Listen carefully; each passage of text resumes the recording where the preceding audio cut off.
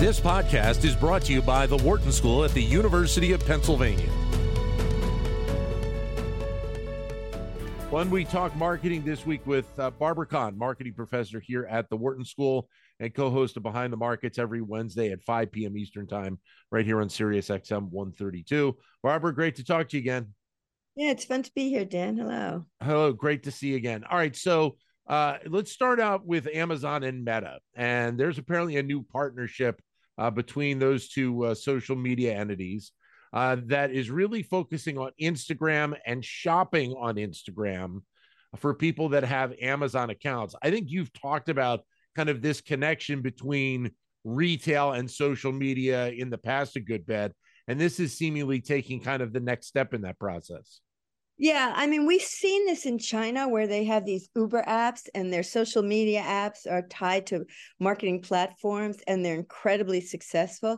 You've always been able to shop on these social media platforms before, but the idea of attaching it to Amazon, that's not just shopping, that's shopping on steroids. And so you're getting access to the everything store, and you're also getting incredible data and data sophistication. And the idea of seeing, Meta and Amazon linked, even though they say they're not merging all these data, that's a little bit kind of mind-blowing to think about what these two entities can do together. So who knows, in terms of what they're promising on privacy or this or that. But when you're getting the database that Facebook or Instagram has in social media tied with the incredible databases that Amazon has, well, hopefully they can do something good and productive with it. Well, this also goes to that consumer experience that you've talked about a lot, because they're talking about doing these sales for people who have an Amazon account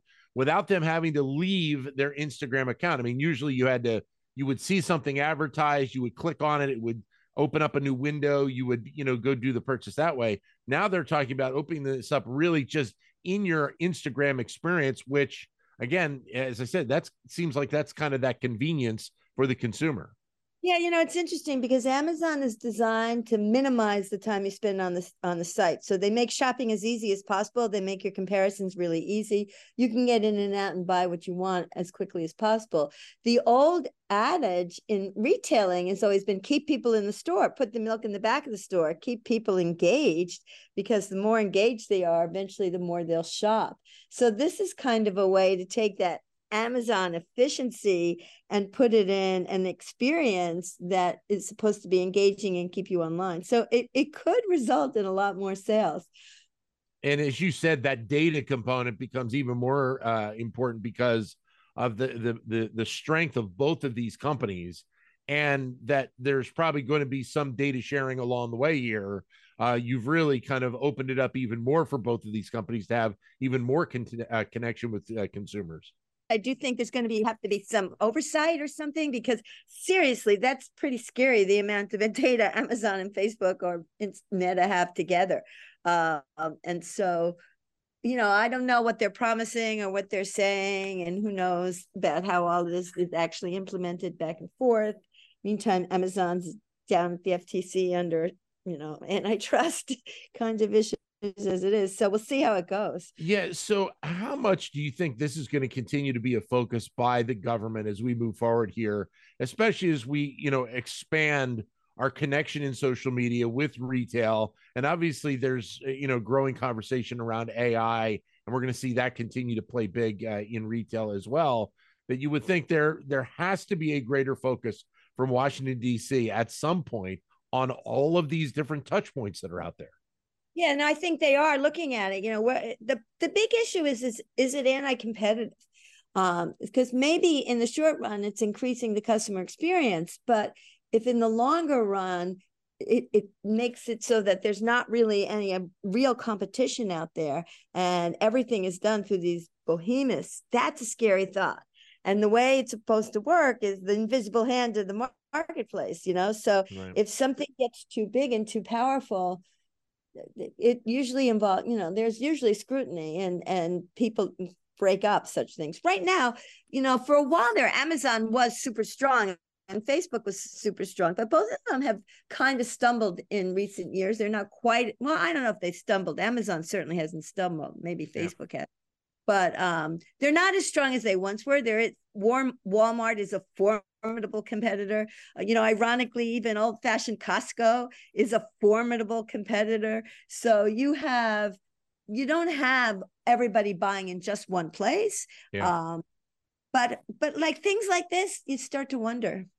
I would assume that this potentially opens the door for companies like Walmart and Target to try and explore these types of relationships here in the next several months, that we might see something coming on board as well.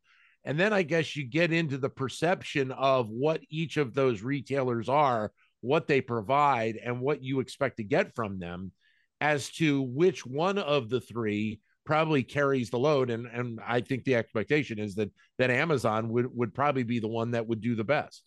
Yeah, well, I think what really drives, like what you're saying, yeah, there's, you're suggesting the differentiation, the branding between them, and you're making a decision. But the truth of the matter is that they have these loyalty programs and they make it really easy to repeat. And once you kind of get into the habit of something, you're kind of locked into that loyalty loop. So that's where I think it really gets to play. If, like you were saying, if people are already on social media, they're on Instagram a lot, the idea that they're developing that habit and then they don't have to leave and they can go shop within Amazon, that just makes it stickier. We're getting towards the NFL playoffs, and that means the Super Bowl is going to be right around. And we know the Super Bowl means lots of marketing stories as well. One that Bud Light announced just a few days ago is that they're going to be doing a concert with country star Zach Bryan in Las Vegas around Super Bowl weekend. Now, there's really kind of two stories I wanted to discuss with you here. One is this continued try and build back by Bud Light, but two, just I think what the Goliath of marketing is going to be around a Super Bowl in Las Vegas this year. So let's start with the Bud Light side of this and this build back that they continue to try and do after some of the controversies that they've had in recent months. Yeah, I mean, I think they're doing it slow and steady, going back to their roots. Obviously, partnering with Zach Bryan at the Super Bowl is going back to their core football country consumer, and so it's clear who they're reaching out to, hopefully without alienating any of the other customers. But part of the problem with the original version was that they didn't double down on anything. They used an influencer that antagonized their core customer, but they didn't they didn't reach out to their core customer. They didn't reach out to the new customers they were trying to bring on board. And they ended up angering everybody and losing significant market share. Now, as I understand it, slowly but surely, their market share is rebounding and they're doing better. So I think the best thing they can do is kind of stay out of the controversy and let people go back to drinking their Bud Light. But this is clearly a reaching out to their core customer. And part of this is also that connection that Budweiser has had with the military as well. Part of this is a partnership with Folds of Honor, which obviously is a connection to the military, supports scholarships and such. And so that is that other really base connection that Budweiser and Bud Light are looking to build on. Right. And all of that are their historic roots, And so I think they're just trying to get that back. I mean, one of the reasons this started in the first place, one of the reasons the CMO reached out and started doing some different type of marketing was because their numbers were getting soft. People were moving away from Bud Light. The beer industry is changing. I mean, now there's a growing no alcohol segment. For a while there, the hard seltzers were taking market share away. And, it's a very competitive industry. And if you don't keep innovating and keeping your loyal consumers loyal, but bringing in new consumers, you run the risk of losing market share. So I think they were trying something new. And I think this is going back to the basics. Now, let me ask you about the other side of this, because with the Super Bowl in Las Vegas, and look, the Super Bowl does big business every year. And probably when it's in the more resort areas, it probably does a little bit better. But a Super Bowl in Las Vegas just screams to me that there are going to be just tidal waves of promotional ideas that are going to occur, especially now that you have something like the Sphere in Las Vegas, a great venue that U2's been playing at the last few weeks, that is just drawing the attention of so many people when they're thinking about Las Vegas right now. Yeah, it's hard to imagine the Super Bowl getting any bigger though, because it's such a huge event. I mean, I think this just adds fireworks and excitement to it, but it is a pretty incredibly big marketing event. It's really the time when people pour money into advertisements, and the advertisements are played before the Super Bowl, during the Super Bowl, after the Super Bowl. There's a Super Bowl halftime show. There's all these opportunities, so much discussion. I mean, it's just been growing and growing and growing. And yeah, maybe this will add a little icing to the cake, but it's Yeah. a huge cake to start with. Let me just ask from your perspective as a marketing professor, having something like the Sphere and the advertising possibilities on the outside of that to show that to everybody in Las Vegas, it's an incredible entity to have there. Yeah. Yeah. I mean, it's like old-fashioned marketing. It's broadcasting kind of marketing where you're really putting your brand out to everybody. And some of the big brands, like, like Bud Light or like Pepsi's historically been there, Apple, those are broad brands. Those are brands where getting out the name to everybody is efficient. Most marketing nowadays is getting very segmented and very niche. So there aren't that many opportunities where you can take this really broad brush approach that's kind of used to be old-fashioned marketing, where everybody watched the same three networks. Right. But this is one time where you really do have just practically all the eyeballs on the globe focusing on one event, and you got to do what you can with that. And by the way, they have an Formula One race coming up there this weekend to just add to the experience in Las Vegas over the next few weeks as well. So they've got plenty going on there. All right, Elf Cosmetics, they are getting into the world of Roblox with a new campaign that they have. But it's interesting because it's connecting their company, trying to connect to a younger user base by using financial literacy and entrepreneurship as kind of the hook here. Yeah, and they're doing it in Roblox, as you mentioned, as a gaming thing. So I think that's interesting. They're trying to cater to their core customer in a productive way. The financial literacy, that's great. But they're also doing it in an experiential way and partnering up with Roblox. So they're really getting into the gaming space. Cosmetics and beauty, and this company in particular, it's always about innovation. When you're with youth, you always have to come up with new ideas. This is not a category that stands still. So I think coming up with something new and different and engaging and helping and productive and something that's going to really cater to another aspect of Gen Z, their entrepreneurial streak. I think that's a really interesting, smart idea. We'll see how well it goes down. But it's nice to see them kind of looking at it in a more holistic way. Is that a relatively new kind of concept? Is connecting the gaming with something like financial literacy or entrepreneurship and thinking about, how in the world of Roblox, you could start up your own business? Yeah, I mean, I think this gaming idea is coming in a lot of different places, and some of the ways it makes sense is in this financial environment, or I've even seen it in healthcare environment. So things that are pretty usually people think about as high involvement, very cognitive. You have to make a lot of important decisions. People don't like to engage in these categories. A lot of people don't like to think about, their finances. It's kind of hard. And that's why we have some financial literacy among youth. They just don't want to be bothered. And certainly in healthcare, that's a stressful environment. But if you link it into an engaging game, and help educate as you go along, it may be a way to communicate information that's difficult to communicate in a way that people can really take in and absorb. I wanted to ask you about Build-A-Bear, which is a company that has been around for a couple of decades now, was obviously a big part of the retail segment in the late 90s, but has continued to go very strong.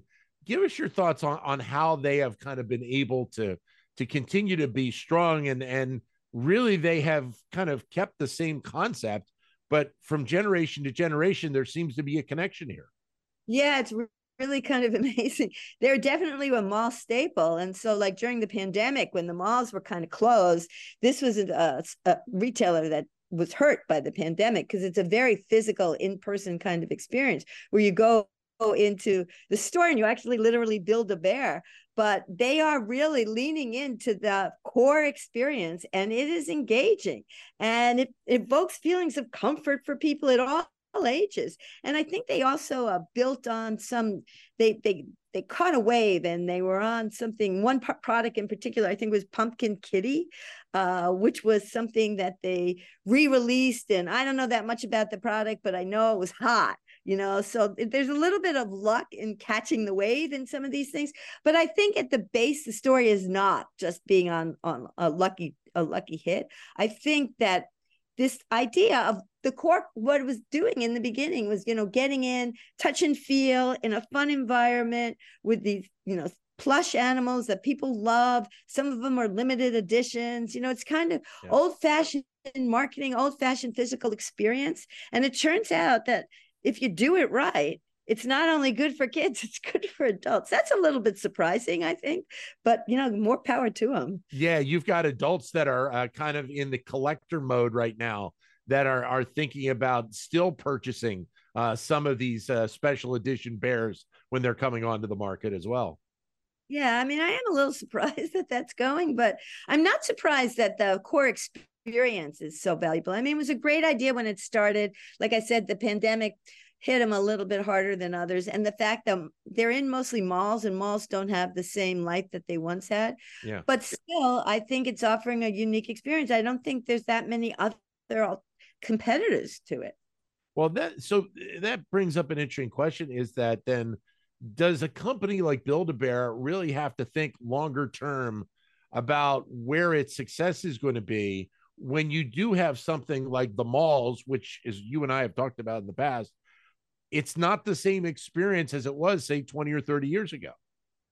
No, but what's happening is the better malls, what they call the A malls, they're doing okay, and they're becoming more and more experiential, and they're a destination in and of themselves. You go to spend a day there, an afternoon there, and if that's where the Build-A-Bears are, which I suspect they probably are, then it's kind of part of this growing experience. People think of retail as something to do on the weekends or in evenings or something to do with friends. And to that degree, they may be in the right place at the right time as the malls reshift what they are doing. I think the B and C malls are the ones that are crashing because it's so much easier to buy that stuff online. Right. But anything that's really experiential and done well, I think will survive. And Build-A-Bear is something that has a long legacy. Finish up talking about Uber, which I think a lot of people would be surprised to know. It wasn't until the summer of 2022 that Uber actually started to do promotion and use TikTok as a platform. How valuable could TikTok be for a company like Uber, Barbara? Yeah, I mean, TikTok is really, really strong with the younger consumers, and they do make these kinds of decisions via their TikTok experience. So they choose places to go, they choose restaurants, they choose activities, they choose brands, etc., through the activity on TikTok, and understanding and getting involved in that platform and understanding how it works. That's going to be important if Uber keeps up their brand name. I mean, as far as I know, Uber's still not profitable. Like, I'm not sure it's, it's doing well. But like that, it's a difficult business, and you got to make sure people are still engaged with the brand and they still want to call an Uber instead of a Lyft or a taxi or whatever else they're using. And so they really have to keep the loyalty and they have to keep the brand. So you're looking for the advertising platforms that work, and TikTok works. Yeah. Well, it's interesting because when you think of Uber, there's really a couple of components that you have to look at. And the one that actually is doing fairly well right now is Uber Eats. So they have an ability to be able to make that connection with the consumer through the foods that they meet through different restaurants to be able to benefit the company as a whole. Yeah, I mean, it's really, building on TikTok, learning how to do it. I think they hired some people to learn how to do it, and they did really well, as I understand. They gained a lot of followers pretty quickly. It's really a brand name game. You got to keep your brand name top of mind. There's competition in this business for sure. And what you want it to be is the first thing that comes to mind is Uber, and then people go and do it. Maybe they don't price compare or whatever at that point. They just do it. So I think the way people use Uber Eats or Uber is a real top of mind experience, which means you've got to build the engagement. You've got to build the brand. All right. Barbara, great to talk to you again. Thanks very much. Yeah, it was fun. Thanks, Dan. You got it. Barbara Kahn, marketing professor here at the Wharton School and co-host of Marketing Matters every Wednesday, 5 p.m. Eastern time, right here on Sirius XM at 132. To explore more content from the Wharton School, visit knowledge.wharton.upenn.edu.